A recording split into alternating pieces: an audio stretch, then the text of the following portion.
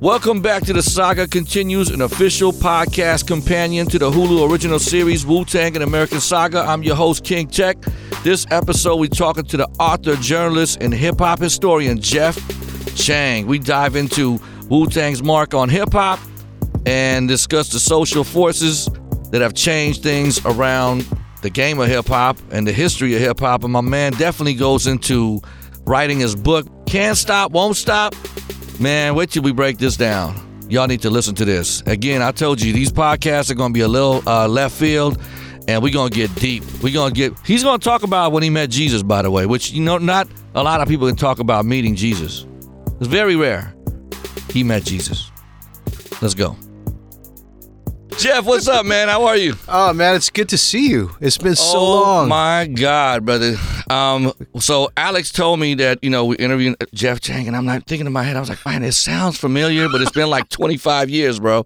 So literally, man. Oh, man, you just outed our ages. No. I met you like in second grade. You're right. Yeah, over the Kool-Aid. And, exactly, man, exactly. But congratulations to you. Number one, I researched you up yesterday, and I'm like, man, brother, you've done a lot of things. I was watching the whole Stanford thing. That was crazy. I actually took pick snapshots of the screen. I was like, God damn, this brother is. What made you I know when we first met? Yeah. You would just doing, I guess, covering records and talk about your early days. I was the kid with the tape recorder running after you and Sway going, can I get a story? Can I get a story? And you guys were like, what? Who? What? Huh? Right. This is when you guys were doing the Dynamic Force stuff, and I was just I was a total stan. But yeah, no, I just wanted to say thank you to you because I think you were one of my very first stories, one of my first one or two stories that I'd ever done in hip hop. And we appreciated you at the time, man, because at that time in the late 80s in the Bay Area, nobody really was trying to cover anything coming out of the Bay Area. Yeah. Because New York was so powerful with Rakim and Big Daddy Kane and Def Jam, and it was just they just ruled the world. And the Bay Area cast, we felt like, they knew Too Short. They kind of knew a little bit about Digital Underground was just coming up, and then Sway and Tech was kind of under, and then the whole name Dynamic Force was our original crew. We were a bunch of B-boys. Right, exactly. And when B-boying died in 86, 87, Sway comes into the picture, and what he liked about what the crew represented and what we were was the cool thing was we were already on stage. We already knew how to put on a show. Right. We weren't just going to stand there and just look at you. I was like, nah, Sway the way. Because I was performing at the Opera House, closing it with B-boying. Yeah. So I'm like, if we're going to put a show together, let's make it dope. So we had dancers and breakers, and we were doing flips. And then, I got on the turntables and did my thing. But thank you, man, because at that time, nobody would cover us. Well, I mean, that was the beginning, I think, of the hip-hop journalism piece, because I remember my man Davey D, who we're doing a new version of Can't Stop, Won't Stop. Why is that? Why are you doing a new version? It's a young adult version. See, Dave's got a daughter who's, I think she's going to be 11 this year. Okay. And so we were just yo, now's the time to bring the hip hop stuff to the 11-year-olds, the 12-year-olds, the 14-year-olds, Right. So we're taking this book and we're kind of breaking it back open, but it's so much fun for me because I get to work with Dave. I get to I used to read Dave's columns in BAM magazine. You remember BAM magazine? Absolutely. And the thing that I loved was at that time, people didn't know it just yet. I mean, you all were about to blow it up nationally, right? But there was such a radio scene, there was such a dance scene, and there was a unique kind of Bay Area sound.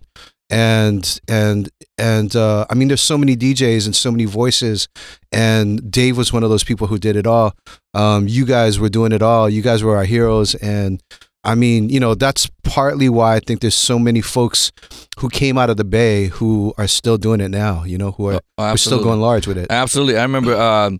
I wanted to be the best DJ in the world, right? So I was practicing every day, every night till my fingers were literally bleeding. I had a cousin used to stand by the SP 1200, And I was like, start at 80 BPM. Yeah. And I'm just going to go jip, jip, jip, jip, jip, jip, jip. And it start raising the tempo for me until I can get to like 130. But I'm like flying with the scratches. So we put out a record called We Want to Rock You. Oh, man. With the bells. With the bells and everything, man. All the scratching. I want to be the #1 guy in the world. And this is like Bay Area history a little bit. And then I'm in Townsend standing there, and this little guy walks up to me, and he's like, "Hey, man, love your scratches, man." Right? And I'm like, "What's your name, man?" He goes, "Cubert." And I'm like, man, I want to see some chicks in here. I don't want to talk to this dude. He's talking. So when you did the flare scratch, I was like, hey, listen, man, bro, just move. But not knowing he's gonna become the greatest of all time. I'm like pushing him to the left of me, and so at that, and then I took what we did. To New York because I want to enter the new music seminar, and this is when I found the politics of hip hop. Got there, gave him the video. Man, I'm doing head spins. I stop, my foot comes on the fader backwards, scratches, bells, you know, bad. I'm doing it, and they watched the video at Tommy Boy. This guy named Kevin Maxwell used to run the new music seminar, and he's watching it, and he's like, we'll give you a call. I'm like, what? And then just done something that nobody's ever seen before. Nobody's ever seen because I'm an ex-B-boy, like I said. So body tricks at that time were big, and it was easy for me. And then I found out, and somebody, when we were leaving, they're like, look, Joe Cooley almost beat Cash Money. Right. And New York cannot handle any more DJs coming from Cali. It's not gonna happen for a while. Yeah. And then they like ended up shutting it down. Exactly. Because the Bay Area kind of took over. Bay Area West Coast kind of took it over. Exactly. In the 90s, let's talk about the Wu-Tang series, man. I want to talk about, so have you watched all the episodes yet? I have, man. It's an incredible series. Big up to RZA and Alex for giving this kind of story to us, you know? It's in some ways like so reflective, I think, of the way that we grew up, you know? Right. And I'm proud because I get to point to it and show my kids. Right. And be like, you know, this is the kind of stuff that influenced us. Right. This is the kinds of times that we went through. Right. I mean, you know, you were in the South Bay. I was in Oakland, Berkeley, you know. Right. Shit was crazy back then. Yeah. You know, and so in some ways it's just great for me. I feel amazed to be able to see it on the screen. I think Ta-Nehisi Coates has said in the documentary on Wu, like he felt represented. I feel represented watching this series, so it's an amazing thing. What was the most shocking thing to you watching this, in your opinion? The shockingest thing, man. I mean, it's a lot. I like the drive-by scene. I think in the beginning that kind of blew me back. I didn't know out the gate. Yeah, just like right up at the start, and then to recognize that that's Ray and that's Ghost. Like, you know, they become partners, and to be like, damn, like that blew me back. I was reeling for that for a little bit.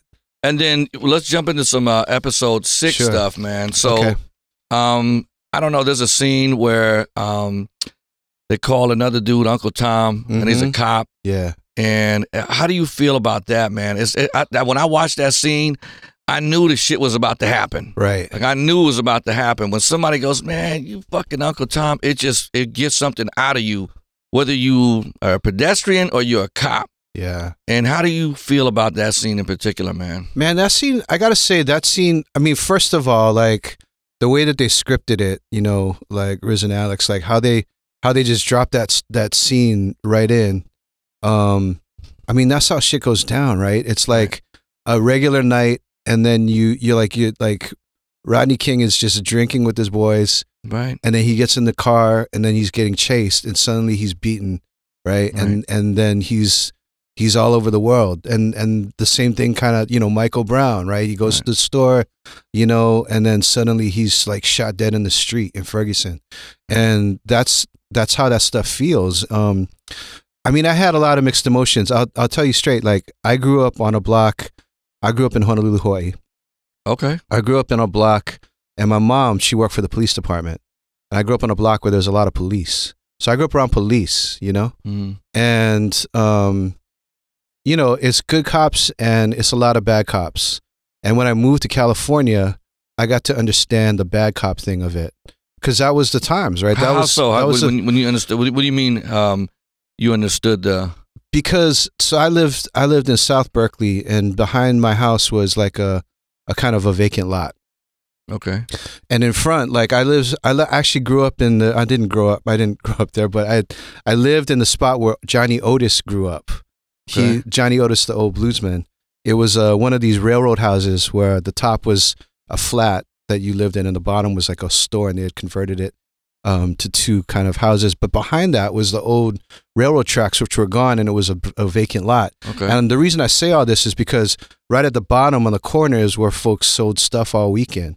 It was like the weekend spot. So it was always blowing up, and the cops would come through every once in a while, raid it, and they'd take the folks behind in the vacant lot, and they beat the shit out of them. And and so we'd be sitting there in our laundry room, like staring out the back window, hollering at the cops to stop. And I was like, that was a whole different vibe to see California cops, see, you know what I'm saying, like Oakland police, Berkeley police, to come down here in Los Angeles and feel like every time a LAPD rolled by, like something, like to feel fear of police. Wow. That was the first time I kind of started feeling that kind of thing. And like I said, I had grown up all around police. You know, my mom was, she was an office manager, but I knew everybody from the police chief all the way on down to the ranks. And I mean, folks on all these different types of levels. Right. So for me to see that scene, it evoked a lot of emotions for me. Knowing that in a lot of cases, some of the cops get in because they feel like they're legitimately trying to do good for the community, right? Mm-hmm. In Hawaii, the cops were the folks who protected the Queen from the Americans when the Americans brought guns, you know? And to know that history, right? And at the same time, to know what the cops are doing to Hawaiians now, right? So Wait, what are they doing to Hawaiians now? Because I've heard two stories. Like when we were in Hawaii, they said that, you know, some of the Hawaiians were really upset at all the tourists coming in, and they would just come pick fights out of nowhere, just out of anger. Like they were like, yo, we can't come over here. We're going to come late night and just whoop some ass and go back. I've heard that too. Yeah. So is there like some anger of like how... I think there's that, but I think the other part of it is just the way that policing all across the country just preys on poor people, right? And in Hawaii, like Hawaiians have been disenfranchised. Like, you know, folks have been, this is Hawaiian land, and people have been systematically disenfranchised. And the policing system maintains a lot of that type of stuff. So if you go to the jails, right? And here's the thing is the jails are so full that folks actually now have to go to Arizona. They literally ship prisoners from the islands to Arizona. And you go and see the folks who they're shipping, and it's overwhelmingly Hawaiians, you know? Right. And that's the system that we live under, right? That's the system that of policing in the U.S., you know, started with policing slaves, right? Trying to pull people back. And so there's all these echoes of that. For me, there's all these echoes of that in episode 6, like the way that Bobby's mom is getting treated. That's like slavery, right? Mm-hmm. She's like working there, mm-hmm. and they're literally like, no, but you owe us, right? You know, right? That's like sharecropping type stuff. That was a parallel I was seeing there. And then with this particular situation, this particular policeman, I mean, it's a particular.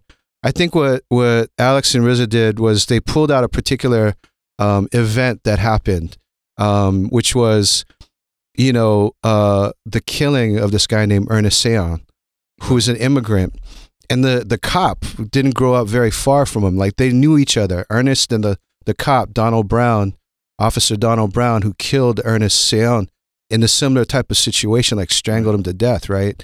Like they both grew up in Staten Island. They went to school together, I think, but they knew each other in the streets like that, right? So when Hayes goes and talks shit to the cop, right?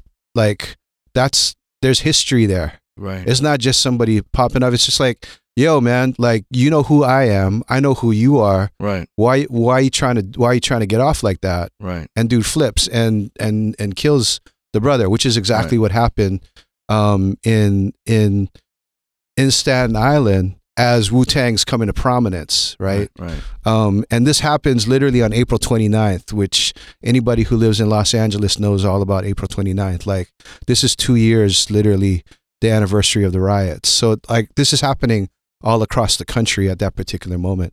So that scene, for me, the suddenness of it, the fact that all of these things are happening in that scene and what it represented generationally to me, like, it really impacted me. It was a really powerful scene to me. Hey man, that's deep, brother. That's deep, man. I mean, it definitely affected me also. My sister is a psychiatrist, and she was saying that a lot of these things that the youth grow up in are like paper cuts in their brains. So they see things and then they bottle it in, and then years later you don't understand why an 18-year-old black kid just explodes. Because it's years of, get your ass on the bus, do this, do that. Especially, us being from the Bay Area, the guy that introduced me to Sway, his name was Al Ski. We were all in this group, Dynamic Force, together, man. He was always telling us how fucked up the cops were in Oakland. But, it wasn't our scene. We were in the studio or breakdancing or DJing or, like, why do they keep messing with you? You know what I mean?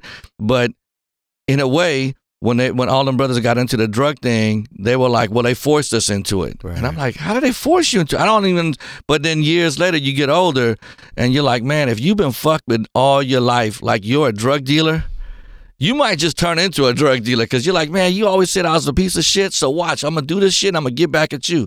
Right. That's how I felt about that, man. But it was deep scene, man. Yeah. It was deep, man, deep. Yeah. Well, a lot of this takes place in the 90s, man. And I know you're a 90s expert. I mean, dude. I lived through it just like you did. Yeah, man. So I guess I am expert, yeah. I was trying, last night, I'm trying to get the audio version of your book. And I'm thinking, man, it's going to take me like, an hour to go through it. Right? Yeah. So I downloaded, man, about 4 p.m. yesterday, and I put the headphones on. And then, like, 2 movies have gone by. My kids are yelling. They're like, oh, we want dinner. I'm like, what time is it? It's like 10 o'clock at night. And I'm like, it's like, I look at my laptop. It says 19 hours and 40 minutes. I'm like, bro, 19, still faster than reading it though. 19 hours, and man, the way you were going through it, like I was like, oh my god. So you covered the b-boy era. Yeah. So before we get into the 90s thing, I'll just give you some props. It felt like in your book you were going and researching with the OGs that were there. Yeah. None of it was any of this your opinion, or you were going after facts? Yeah, I was going after facts. I mean, And wait, before, why? Why would somebody go that deep? Like, what? You went from a journalist that was writing about, Dynamic Force, Sway and Tech, local Bay Area stuff, to writing the Bible of the book on hip hop. Like, what day did you go, you know what? I'm going to go find out who the fuck started this thing from day 1 to day 2 to day. It's like all documented really well, as you were saying. So, I was fascinated by the B-boy stuff for sure. Because I knew all of that. That was my era. The whole Beat Street, Rocksteady crew. My mentor was Buck 4 from Rocksteady crew. That's why, we felt like in Bay Area guys, we felt like, man, when the OGs from New York are passing the baton to you, you better treat that shit right. A lot of old school hip hop heads, we feel like hip hop is like a religion to us. It was like, man, even when I talk to my son about it to this day, even though the kids today don't have no idea. Because hip-hop now is hip-hop. Right. It's pop. It's not hip-hop. Yeah. Right? So I keep trying to explain it to him. I was like, dude, we're watching the Spider-Man movie. This is not a hip-hop record, by the way, what you think is in here. Because he's singing that shit, you know what I mean? He's singing in the theater. This is a dope rap hip-hop joint. This is not a hip-hop record, bro. We're watching Spider-Man, and this is the pop record that's out that's in this shit right now. You know what I mean? So anyway, man, what made you decide all of a sudden to go, man, I'm not just going to get deep? Because if I was going to do a book, I would pick out 82, 86, I'm done. Yeah. And you were like, yo, man. That's my favorite piece, though. I mean, that's my favorite history, too, because that was when we were all coming up. This is this is hitting us, like knocking us sideways, like, wow, what is this shit? Right. I mean, this is our time, too, like where we're going, we don't need the stuff that our older cousins had, like hip hop's for us, right? Right. And like I was like you. I mean, I grew up in Hawaii, And we just were fiending for anything that we could hear about, you know. Like my cousin's the older generation folks, they all played folk rock or jazz rock or that kind of stuff. They were into that. They were into playing band music and all that kind of thing. And then, you know, like when my generation came along, it's like, it was mad. Like in Hawaii, there was mad development. There was a lot of buildings going up. And I just wanted to spray paint on them. You know what I mean? You know, it's like, I was like, it's way too much. It's not like it used to be. It's not as green as it used to be. I'm just mad at these things. Let me go paint my name on that shit. So that was part of it. And then also just seeing like these kids, you know, in New York, which was like, for me, the Far East, right? Like, that's like, what are they doing? They got their own swagger. They got their own thing. We just wanted to know everything about it. So I was a nerd for it from then. And but you're in the Bay, you're doing the journalist and then, thing, yeah, as soon and as I all got of a to the sudden one Bay- day you're like watching TV, watching Oprah or something, and you go, you know what? I'm gonna take the shit on. I'm gonna go research. I didn't 30 work. years of hip hop, man, myself. I mean, Jesus, brother. I just wanted to find out more about it, and at some point, you know, like you might remember we did this label called Soul Sides with Shadow and DJ Shadow and Black Alicious and Sacramento, right? Lyrics Point. Yeah. I had a show up. Yep. I had a radio show up in Sacramento and Davis, to be specific. Right. And we were doing it, and so I was feeling like I was expressing it that way. Right. And then they transformed it into Quantum, and at that point, I stepped back, and that's when I decided I wanted to write the book. And so I lived in New York for a while, got to hang around and follow the pioneers around, and you know, get to know Herc pretty well. You know, get to know. So give us a crazy folks. Herc story, man. You know, I'm a hip hop nut, man. What? Give us something. The first time that I met Herc, like he was like, "Yeah, all right, come." Well, we're talking about Kool Herc, the DJ guy Kool pretty Herc. much known for starting hip hop. The reason that we're here, the reason we're sitting at this table, Yes. Okay, good. So I went to go meet Herc in Soundview, and he came along with Cindy Campbell, who organized the first party that Herc did, and we're hanging out all day, and we're just talking and hanging out and stuff. And it turned out it was the Rocksteady anniversary thing. It was Rocksteady anniversary day. So I was like, all right, you want to come with me? What year is this? Oh shoot, I don't know, man. This is like 88. No, it wasn't that far back. I was still 88. I was still writing about you guys. Oh yeah, 92. So this is probably this is later on. This is probably like 2000. Oh, damn. Like okay. It was much later. Okay, it was much later. Yeah. Gotcha. But I was hanging with Herc, and Herc is all like, "Oh, you're going down there? Like, I'll drive you." So we get in Herc's beat up old van, and he turns on like the oldies station because that's what he listens to. And I'm like, damn, I'm in Herc's van. This is the van that he was probably taking the speakers around to. I was nerding out, and we went to the Rocksteady anniversary, and then Sex Machine came on. Right. And like we nearly crashed because like he was into it. He was like bobbing his head, dreads going up and down and that kind of thing, not paying attention to the road, like slamming on the brakes and that kind of stuff because we get into traffic. And I was like, damn, I'm in the van with Herc. I gotta explain this, man. I gotta paint this for people, man. If you don't know who he's talking about, this is like for hip hop heads, this is like he's on horseback next to Jesus. And they're walking together, man. That's what he's basically telling you about this van right now, man. I'm sorry. Go ahead, man. No, it was it was literally like being like riding shotgun with the three wise men or some shit. Yeah. You know what I mean? Exactly, yeah. But this was Herc. This was like, Jesus. Like, we're going to go to the Rocksteady thing. I mean, that was, to me, I'll never forget that. That's like one of those things I just take to my grave with me. Right. That I got to do this in my lifetime. So, and then fast forward, man, what happens? And all of a sudden you're like, you know what? I'm going to stay in New York for the next so many years and dedicate my life to. How did you make money doing this? I was writing. I was writing for The Source. I was writing for Vibe. I was just freelancing, man. I was like, And you were taking time on the side to put the book together. And writing the book. And so the book took like about 4 or 5 years to write. Right. And then it came out, and I guess, What was the Keras One beef situation, man? Because I heard that he was angry about it at first. Yeah. Because now, was he mad that he didn't write the book or wasn't involved in the book, or was it more like, who the hell is this dude to tell us our story about? But at the same time, I think hip hop is everybody's story. Like if anybody in this room, if they dedicate their lives to doing what you did, could find out the true story too. So what was the argument with the beef about? Well, so it came out kind of a little bit, it had a little bit of that shade in it, but the truth is that I had known Chris from before, KRS from before, because he had recorded with all my crew. You know, he'd recorded with Lyrics Born. He'd worked with my folks, right? And I had interviewed him many times before that, right? And I had written about the Stop the Violence movement. I had gotten a couple of facts incorrect, so I needed to correct that. He needed to correct me on that. That's fair. That's totally fair. Okay. I don't know. Like the bottom line is, we ended up doing a panel together, in Pennsylvania or something like that. I can't remember where it was. And I told the dude, like, you recognize that Chris doesn't really like my book too much, but I would love to talk to Chris about this. So we got together and talked about it, and I just told him, yo, man, I got respect for you. I had written a lot about Chris and how much I respected him and the music, and I did some of my best writing, I think, about KRS-One's music.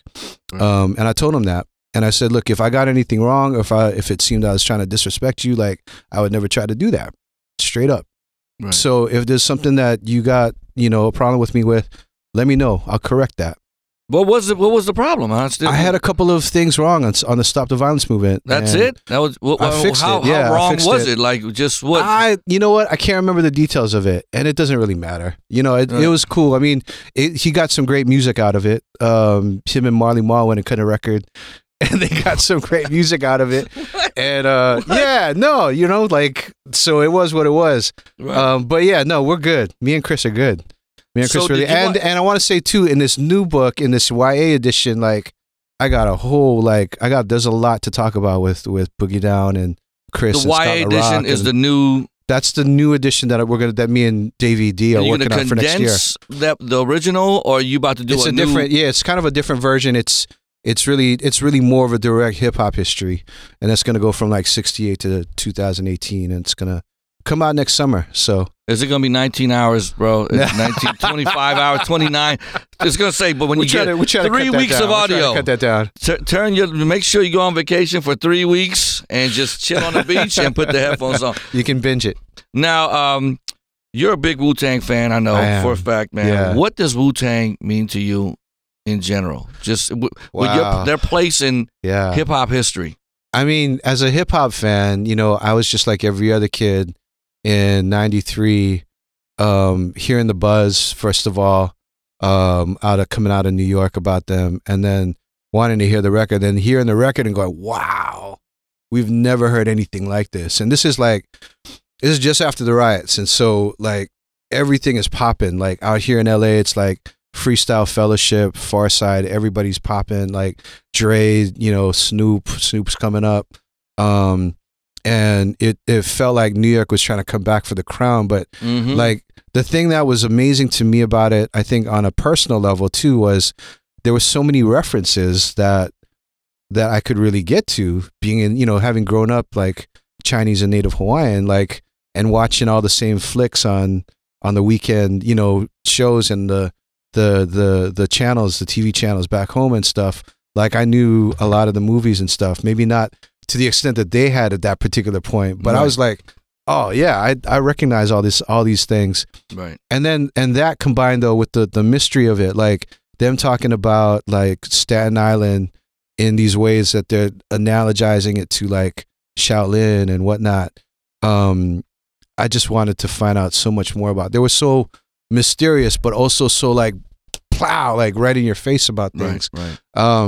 That was just irresistible, man. And I think that it's never gone away. I mean, I think that the genius of pulling together everybody, all these different types of personalities, there were just endless types of things, and you could have endless debates about like who in the clan was better than the other person. Like I know that our entire generation grew up on that, like and reciting the lyrics. And the other part of it too that I think was so profound too was they also brought like this different type of flavor, like this real deep emotion to it.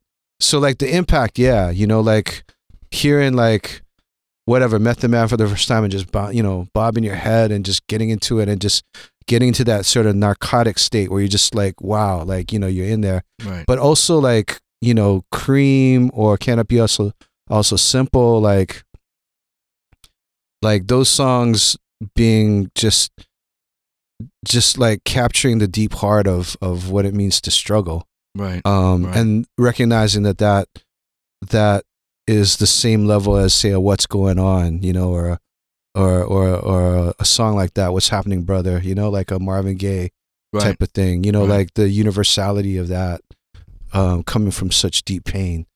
I mean, yeah, they had it all. They do have it all. They do have it all. Yeah. One of my little memories of it, man, was I don't know if you remember Club Mirage in San Francisco. Hell yeah. Prince Ice was a DJ, Wu-Tang Clan's performing, and the crowd is not giving it up. Word? Literally not giving up because nobody knows them yet. You know, it's just like the early. Okay. So they're going around performing, and we're watching it, and RZA seems very upset. When the show ends, he goes, God damn it, man, what the fuck was this? Who is in charge here? For some reason, everybody points at me. So he comes up to me, and I'm just there just watching. He's like, yo, man, what the fuck, man? What? You know who we are? Not really. And he's like, yo, man, we the gods of this, that, boom. He's banging it, whatever. Yeah. And then I was like, RZA, man, you're not going to win California by coming out with Timberlands walking on stage. This is 93, bro. Like you just mentioned it. Yeah. We got Dre. We got Snoop. We got Pac. We got all these things going on. I was like, you're not going to win Cali by forcing it. You got to win it with love. And he goes, with love? How do you win it with love? I was like, look, move to the Bay. We was on KML at the time. I said, wherever you're at, we'll announce where you're at. So just call me and say, we're at Malibu Grand Prix in Oakland. And I'll say, catch Method Man, RZA, Malibu Grand Prix tonight. And when people come, show them love. You just don't pretend like, you know, I mean, we know you're dope, but you don't want to be in their face like, we're fucking doper than you, don't you get it? That's how they was performing. Yeah. And it wasn't, and then he took that, he's like, huh. So he moved to the Bay for like a month, man. Yeah. And he wound up doing his, route. And then I think he did it in L.A. also. Wow. But ultimately, man, you know, that was something that a lot of people don't know that happened. And that's why I think they were so beloved around the country, because they started going around performing.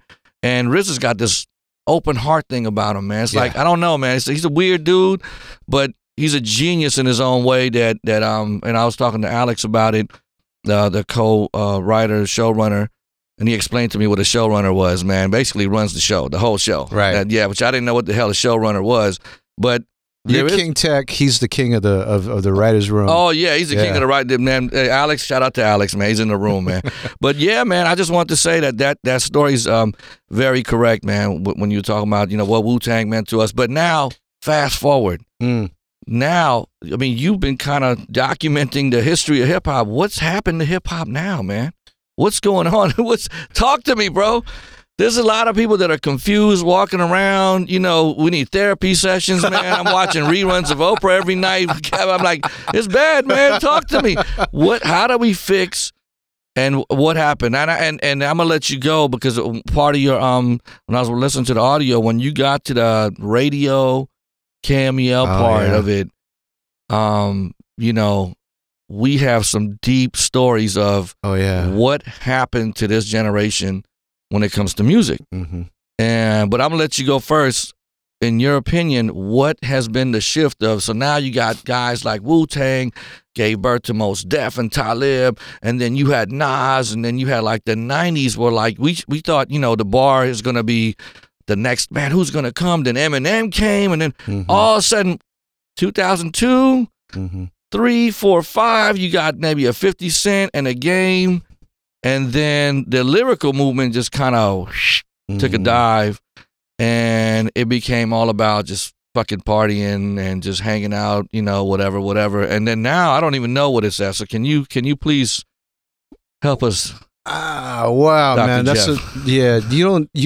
Tech, you're not asking me like easy questions here. I'm sorry, brother. This is Alex I thought told this me, was man. supposed to be real easy. No. Like, He said we're gonna do a podcast, gonna Sunday shock people. This is it, know? brother. I'm here on a Sunday. He's like, I want to. What's that movie, man? You can't handle the truth. I want some answers, damn it. Go ahead, man. Yeah, man. Few Good Men. Yeah. So no. Man. You know, the book came out in 2005, and I think that part of the reason that the book hit was because people were feeling that kind of a way about hip hop at that particular moment. And for a lot of us who had been, you know, in and around the industry and the movement for a long time, one of the things that was really disappointing to us was it felt like the industry was collapsing, and everybody like that had jobs that were doing it big were getting fired. The distributors were closing, the record stores were closing. Radio was, you know, I mean, we could talk about radio. Radio. I know you could talk about radio, and I could talk about radio for another 4 hours, but radio was playing the same songs, 5 songs from here to Kenya. I think radio has a huge blame in the part of this, man. Yeah. Unfortunately. Yeah. And I mean, you guys, part of it is everything that was so revolutionary about that particular period in the early 90s. It felt like a lot of people in power just saw that and didn't want that to continue. Like, if you're like Wu-Tang Clan and you revolutionize the game by saying you can only sign us as a group and everybody else is gonna, and then they had control of the corporations promoting them, like, you know, they're gonna turn the tables at some point. They're gonna try to turn the tables at some point. I feel like I don't know if that's happening to TV right now, actually, to be honest, you know. That's a whole other thing. Yeah, that's a whole other thing. That's another podcast. That's another podcast. But I'm saying, like, the 90s were like this whole piece where it was like there was all this diversity.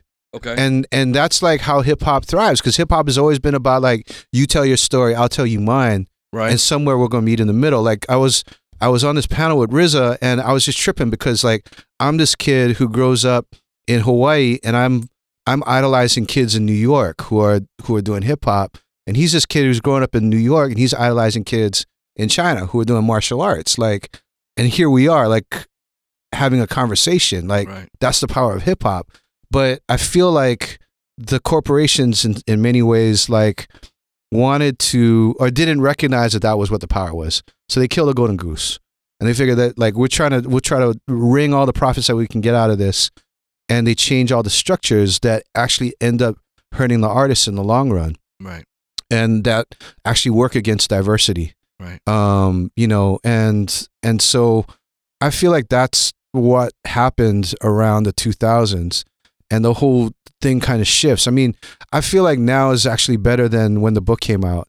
Because now if you're a kid that wants to, like my kids, they make music, you know, and they have the technology to do it. They have the technology to put it online. They can find other people, like they're recording with people all around the world, you know, and that's pretty amazing to me. And out of that, you know, the new generation finds the new heroes, right? So we get a Kendrick who wins a Pulitzer, that kind of thing, you know, like we find like artists, people like our age, like Ava DuVernay, like, you know, can find their voice and make it possible for all these other folks to find their voices too. And it just kind of keeps going. I mean, I try to be that dude who's like glass is half full. And at the same time, I know what we lost. And I was talking with my man Cheo Coker about this yesterday. Like there's you know, in some ways, like we can get to sound like them old men, like you know what I mean. What like happened to hip hop? Yeah, up in the balcony and stuff, you know, like. But we know it was lost, and I think that's part of our part of our thing. Part of the thing that I was doing as a teacher, right, is to try to not being the teacher, but like being a teacher, like a professor, was to be able to say that these are the things that we lost. Right. And you can try to figure out the new ways to try to get it back. Right. Or build that out. You know what I mean? Right, to what it is that you're building now. So I try to be halfway optimistic about things. Okay. Yeah. Okay. Well, I'll tell you, man, to add, for your next book, you can I'll credit you. Yeah, credit this, man, because I'll tell you that being in radio, we a lot of people don't know the Bay Area gave birth to bringing hip hop back on radio. So in the early 80s, of course, it was all New York. Then, NWA comes out and everybody wants to ban hip hop around the country. Mm-hmm. So there was a DJ battle at City Nights. I won the battle. Keith Naffley puts me on and says, play nothing but pop music tonight. All right, buddy? I went to the station and gave them nothing but a hip-hop mix, turned it in the last minute so they couldn't listen to it. It went on the air, and it was like the Big Bang again, part 2. Yeah. So that gave birth to, wait, shit, if everybody liked what he did, why don't we give him another, it was called a King Tech Mix Show at the time. Yeah. And after I used to tape those. Yeah, man. Yeah. I used to spend a week, so I'd borrow Dan Nakamura's Reel to Reel. Track. Oh, Reel to Reel. Yeah, okay. and I used to just splice. So I was going to San Francisco State, and I was splicing it, and I just wanted them to be incredible. So Dan the Automator. And it was killing me every week. So finally, after about 6-7 months, Keith, sits me down, the PD of the came in and says, what do you want to, what's next for you? I was like, man, I got this dude. Sway got a great voice. We rap, we got to make music together, but I would like to play the records and have them talk about the records so that the Bay Area could know what these records are, man. Because, I feel like in a 40-minute mix, you tape it, you go home and rock it for a week, and then what are the songs? What did you play? So he's like, all right, I'll give you guys a shot. And that's the birth of the Wake Up Show. And we brought in Kevy Kev. We brought in anybody who was Davey. You brought Davey. Anybody who was up in there. Yeah. Everybody who was into hip hop. We didn't treat it like it was our shit. We felt like hip hop needed a platform to be heard. Yeah. So from like 89, 90, 91, all the way to 94, 95, we were always fighting to get hip hop on the radio. Anybody who had a good record, we would be like, please play Black Sheep. This is going to be big. No, it's not. Biggest record in the country. Play EPMD's going to, biggest record in the country. So we were always begging. About 95, 96, Time Magazine puts out Hip Hop is Here to Stay, Lauryn Hill on the cover. All the radio stations were like, oh shit, we've been fighting this whole time. Yeah. There was a mandatory meeting all of a sudden every station, we're going to start playing hip hop. Now, they're going and asking people around the station, not their DJs that have been there begging them for, not those guys, the consultants in Chicago and here and there. All of a sudden, these guys who have never understood hip-hop show up to these stations and try to program them. And we come into the stations like, who is this dude? And at our station, we were at the beat at the time. She finally asked us, like, listen, I got this guy on my ass telling me to add these records. What do you think? No. Mm-hmm. No. That was Michelle, right? Yeah, Michelle S. Shout out to her. Yeah. She was brave enough to go, you know what, Tech? I'm going to go against the grain. You and Revolution, give me 100 records. And I'll put it in, I'll rotate it throughout the week. So Rev and I, our DJ Revolution, we have a crazy record collection. We gave it to him. So the station started to take off. And once that exploded, shout out to her, man. She had the vision. Then the whole country took up this phrase, hip hop and R&B, became like pretty much what it is. And then by 99, you had the same meeting with these guys, and they're like, hey, do we really need these guys now? Yeah. Because we figured the formula. The past 4 years, do we need a Red Alert? Do we need a Sway and Tech? Do we need a... So once you took the OGs who had the passion for it out the door, out the window, whatever, then all of a sudden, man, the opinions of people that didn't matter at all. Like, it's like having me program a heavy metal station. Right. Like, I don't know shit about heavy metal, right? But I get the job. I'm making $250 a year, and they come to me and go, hey, here's 5 records. Which one you want to play? I'm like, oh, yeah, I like the bass line in this one. Yeah, this is the one. You know what I mean? Because you had to front like you knew what the hell you were saying. Yeah. And I think that when you start playing whack or not the best records on the radio, now you're a kid growing up going, wait a second, man. I can make this shit. This is horrible. Mm-hmm. So we start to find out around the country, man, as they monopolize radio stations, they put a demand in there. Hey, what records you got to play? Right. So pretty much the end of the Wake Up Show on mainstream radio was they sat us down. They were like, hey, can you guys play this Jay-Z song? Just to see what happens. And internet was kind of new. We had a message board. We played one Jay-Z record, and he was pretty much hip-hop at the time. The message board wrote, sell out, motherfucker sold out, sell out, what's that, boom, bam, what the fuck y'all doing? Did it the whole, you know what I mean? Wow. So Sway and Tech, Revolution, we sit in the room, we go, hey man, it might be time to leave radio. Because what we love to do, what's in our heart, they're telling us that, you know what I mean? Like, they're telling us we have to start playing these records. And long story short, whatever, man, I'm at a B-Boy battle a year later, and they're playing Come With It, a record I produced on the Street Fighter soundtrack, and they're breakdancing to it. So this guy comes up to me, he's like, Tech, I just want to tell you, man, I worked at, what's the company that keeps the ratings? I forgot what it was called, man. Arbitron? Nielsen? One of those two. Yeah, because I work in those companies, man, and I just want to tell you, man, you guys were number one every Saturday night for 9 years. 9 years. And I'm like, why did they let us go? We were number one. That's because we were going against the mainstream, against what the next thing was going to be, and we couldn't do it in our soul. So, again, for your book, man, 2005, 6, 7, Sway's in New York. They put him on Hot 97, and Sway's like, dude, I'm a mecca of hip. Man, you know what I'm going to do? I'm going to play the new shit, but I'm going to start giving OGs spotlights. I'm going to bring Premier, Guru. I'm going to bring, the Beat Nuts. Not the whole 4 hours, obviously. You give them 15-minute spotlight, this and that. They take him to the side one day and go, hey, Sway, man, can we talk to you, man? Yeah, you guys look like what I'm doing? No, man. This is we didn't bring you here to fucking resurrect hip hop for New York, man. That's like, what the fuck you doing? Wow.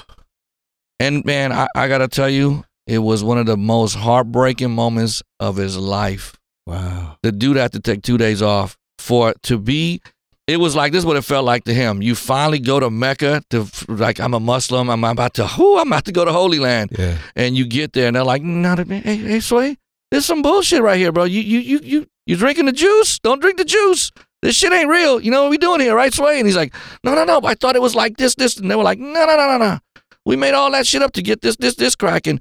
It really killed him. It literally killed him, man. So he called me 2 days later and was like, wow, man. They're telling me not to put on any of the OGs that made New York into New York hip. Like what we grew up loving, they don't want on the radio. And he couldn't do it. So then he had to go back just to do his MTV gig. And at 2010, M came calling like, hey, we got Shade 45 cracking. Yeah. What do y'all want to do? Yeah. And then that, so. The thing about it too, man, that's like a heartbreaking ass story, and I don't know. Maybe don't put it in the book, man. I don't want to be depressed writing that. I don't want kids committing suicide over that one chapter. It's like, oh shit. We got you know what the flip side of that is, though. I mean, the thing that keeps me like always optimistic about hip hop is that it's always real, recognized as real, right? Right. So if you're doing the real thing, like, and you're connecting that way, you're gonna find the connection. Folks are gonna find their way to you, right? Folks are gonna find their way to Shade 4-5 and hear Sway in the morning, right? Folks are finding their way to your stuff, right? Folks are finding their way to Hulu to check out, the American Wu-Tang, the American Saga. Like, folks find that stuff and they keep that and they hold it and they lift it up, because like that's the thing, is that's the revolution I feel like we were able to accomplish, right? We're fighting this stuff all the time. But I think we also raised the bar in terms of the kinds of things that folks are expecting, right? They're not expecting no Pat Boone shit, like Vanilla Ice is still a joke. And it was at one point, right, in the late 80s, we were like, damn, like this shit could really end right now because of this one white dude from Dallas fucking Texas. You know what I mean? Right. And like that's not even a problem now. So I try to be like glass half full. I really appreciate that story, man, because it needs to be told. It needs to be told. I think you should write that book. I'll help you write that book. Yeah, man. Are we doing a deal right now, bro? We'll do it right Alex, here, man. Alex has become my new manager, bro. He's like my therapist. I call him at night. Hey, bro, this is the shit that he's like, Tech, calm down. He's younger than me, man, so he's a little bit more reserved. He's cool, man. I'm like ready to fight everybody, man. But because to see Sway heartbroken, man. For people that don't know, we showed everybody love when they came from New York. We were DJs in Cali, so we're like, dude, you're gods to us. You guys put so many people on. Everybody. So many people on. Yeah, anybody. Yeah, everybody. And so by 93, there was this thing called the Gavin Convention. Right. And pretty much that was Brian Sampson used to put it on. And they were like, look, if you want to be relevant in hip-hop, you got to go to the Wake Up Show, KMEL. Keith gave us 7 hours to do whatever the fuck we wanted to do. In the lobby was Jay-Z, Lauryn Hill, Born Americans, Gang Starr, Big L, Nas. I mean, you just pretty much it was like a historical, and we were trying to get everybody in and out of there as fast as we could. But that was the love that we had for hip hop because, again, us being artists ourselves, we didn't want to treat artists bad. Yeah. We never, Sway and I never looked at ourselves as superstars. Mm-hmm. So when we interviewed people, we treated them like you're the star. You know what I mean? Like I'm talking to you now. To me, it's like, wow, man, you did this, you did. But there was some cast that later on, the DJs that get on the radio, they're like, fuck that, I'm the star. You know what I mean? And it was like, no, bro. Like, no. We don't feel like, we're like, look, man, we knew how hard it was to get here. To this day, Sway still would respect anybody on the street. Like the dude, we went to New York to see him and we're walking like 2 blocks. The 2 blocks takes about 2 hours. Yep. Homeless guy stopped him, started crying. Wow. That was 15 minutes. Yeah. The next person stopped him, took 2 pictures with him. That was about 5 minutes. I mean, the guy on a bike was going full speed in the street. Cars like, hey, he's like, Sway, what up, man? Yeah. And Sway's yelling at him. I thought he knew the dude. They had a 5-minute conversation. I'm like, who the hell was that? I don't know, bro.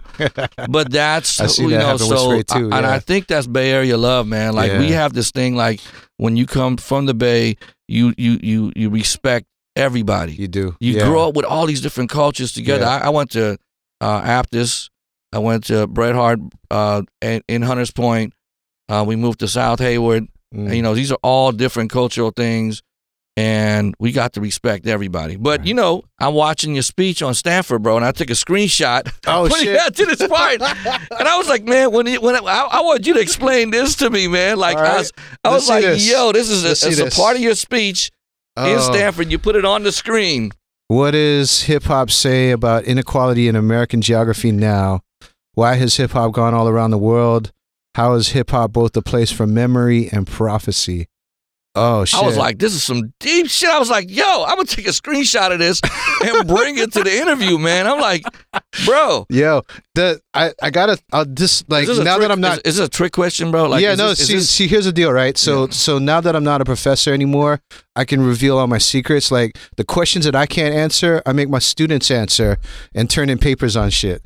So then I'll be like, okay, cool. Thank you for that. Thank you for the answers. You know what I mean? I like this. You get an A. I don't like that. You get a C. So yeah, no, But that's what I'm saying. Like that's how far we've come with hip hop, right? Right. We were just like whatever, like kids scuffling on the streets, like me spray painting tags, you like spinning on your head. Right. And now we're like able to talk about this movement, this culture, you know, that was gifted to us, you know, from the African diaspora. Right. To be able to talk about these questions, the big questions in American society and global society, right? Inequality, right? Like where segregation and where people live, where people are forced to live, right? Right. And then how we get out of this, right? How we like do things like what you're doing right now, like telling stories that the shorties need to know about how we got here, and then also listening to the shorties for like what's coming next. You know, like that's the thing that again keeps me feeling like satisfied. Like I found, you know, at 12 years old, you know, like my calling, like a purpose, you know? Right. And that's just the beautiful thing. The fact that we're here, you know? So in doing the research for your book, man, I got to ask you this. What was your highest high and what was your lowest low in what you discovered in your journey in hip hop? I know I'm getting deep on you, bro. What was beside walking with Jesus on horseback, man? Right. To the Rocksteady anniversary. Yeah. That's a big one. But what was your like? Oh my God, I didn't know this shit is like, you know. I think, you know, for me, probably the highest high and the lowest low was being able to actually meet the folks. Well, to meet everybody, you know, and then to be humbled by like the work that people put in, you know what I mean? To be able to understand that folks were doing this because they loved it so much. They didn't have like a multi-million-dollar payoff at the end of this, right? And they were doing it because they were dedicated to it. They were dedicated to the craft. They were dedicated to the community that they were making to each other. You know, and that was bringing them out of violence, it was given away to allow them to step away from. So you didn't have one like, oh my God moment. No, so this is what I'm about to say. Is so like sitting with like the pioneers and being able to hear that, right? Told that story being told in a million different types of ways, but also to be able to meet the folks who came before them, right? Mm-hmm. The gang members from the Bronx. I was able to meet a lot of these folks because of a Jewish woman who lived at the Chelsea Hotel, and named Rita Fetcher, and Henry Chalfant, who, as if you're a graffiti writer, you know right. Henry Chalfant's name. He's a genius, and he's the one who documented the graffiti movement. And Henry and Rita introduced me to a lot of these old gang members, and to be able to go and sit in their houses, right? To know the lives that these folks had lived, right? Growing up with all kinds of shit in their household, domestic violence, right. Shootings, stabbings, jail time, the whole nine, and yet finding a way towards making peace about that, mm-hmm. Trying to find a way to get together to be able to make it better for the folks who would come after them. And that was what hip hop was, right? Right. Like, to me, that was both the highest high and the lowest low. Together. Because the highest high, because you think about it, right? Like, these gang members, these guys, I'm sitting in living rooms and stuff, and we're drinking Miller beer, and they still wear their colors, they do their motorcycle rides every weekend, you know what I mean? We just, and we're just sitting there. You talking about East Coast gang members, right? In the Bronx. In the Bronx. And they still got love for each other and look out for each other. And there's stories that I would ask them about, and they're like, they're not going to tell you. You know what I mean? And even now, people are like, well, what are the stories that you didn't put in the book? And I'm like, I can't tell you. Right? You can't tell everything that you know. Right? Wow. And so, like, some of those kinds of things, like recognizing like real lives were here. It's not academic, right? Right. And then at the same time, like, if they hadn't figured out how to build a peace, like, we wouldn't be sitting here, and then working through it all.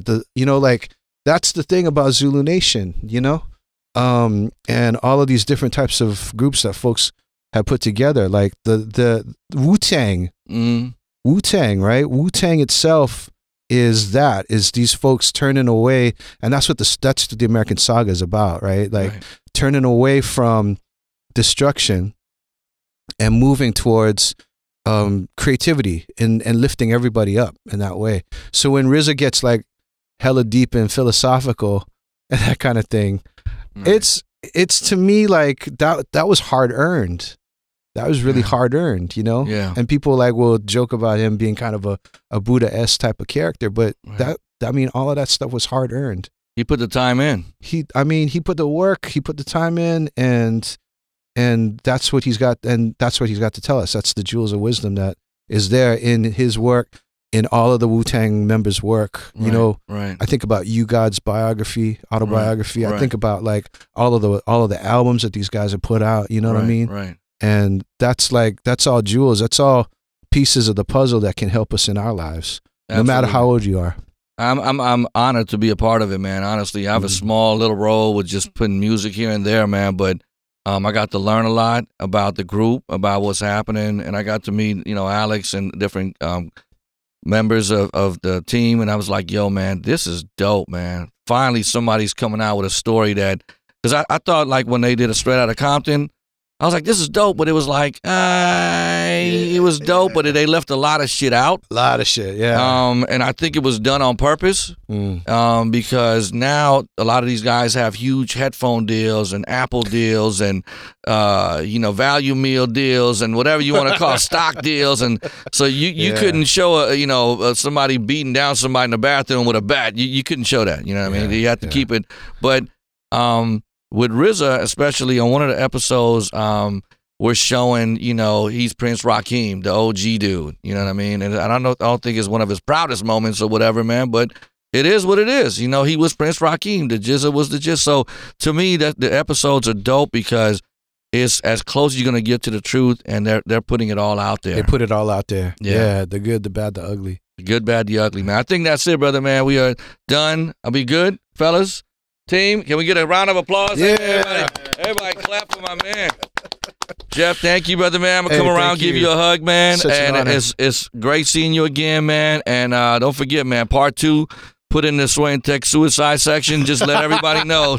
They read this, put it like a pill in the book. Like, take this, because it's going to be depressing. But I think that it needed to be told. And I'm thankful for that story, brother. I appreciate, man. Yeah. Appreciate you. And again, Appreciate congratulations on everything that you're doing, man. And I'm going to come around and give you a hug, man. All right. Dr. man. Phil moment.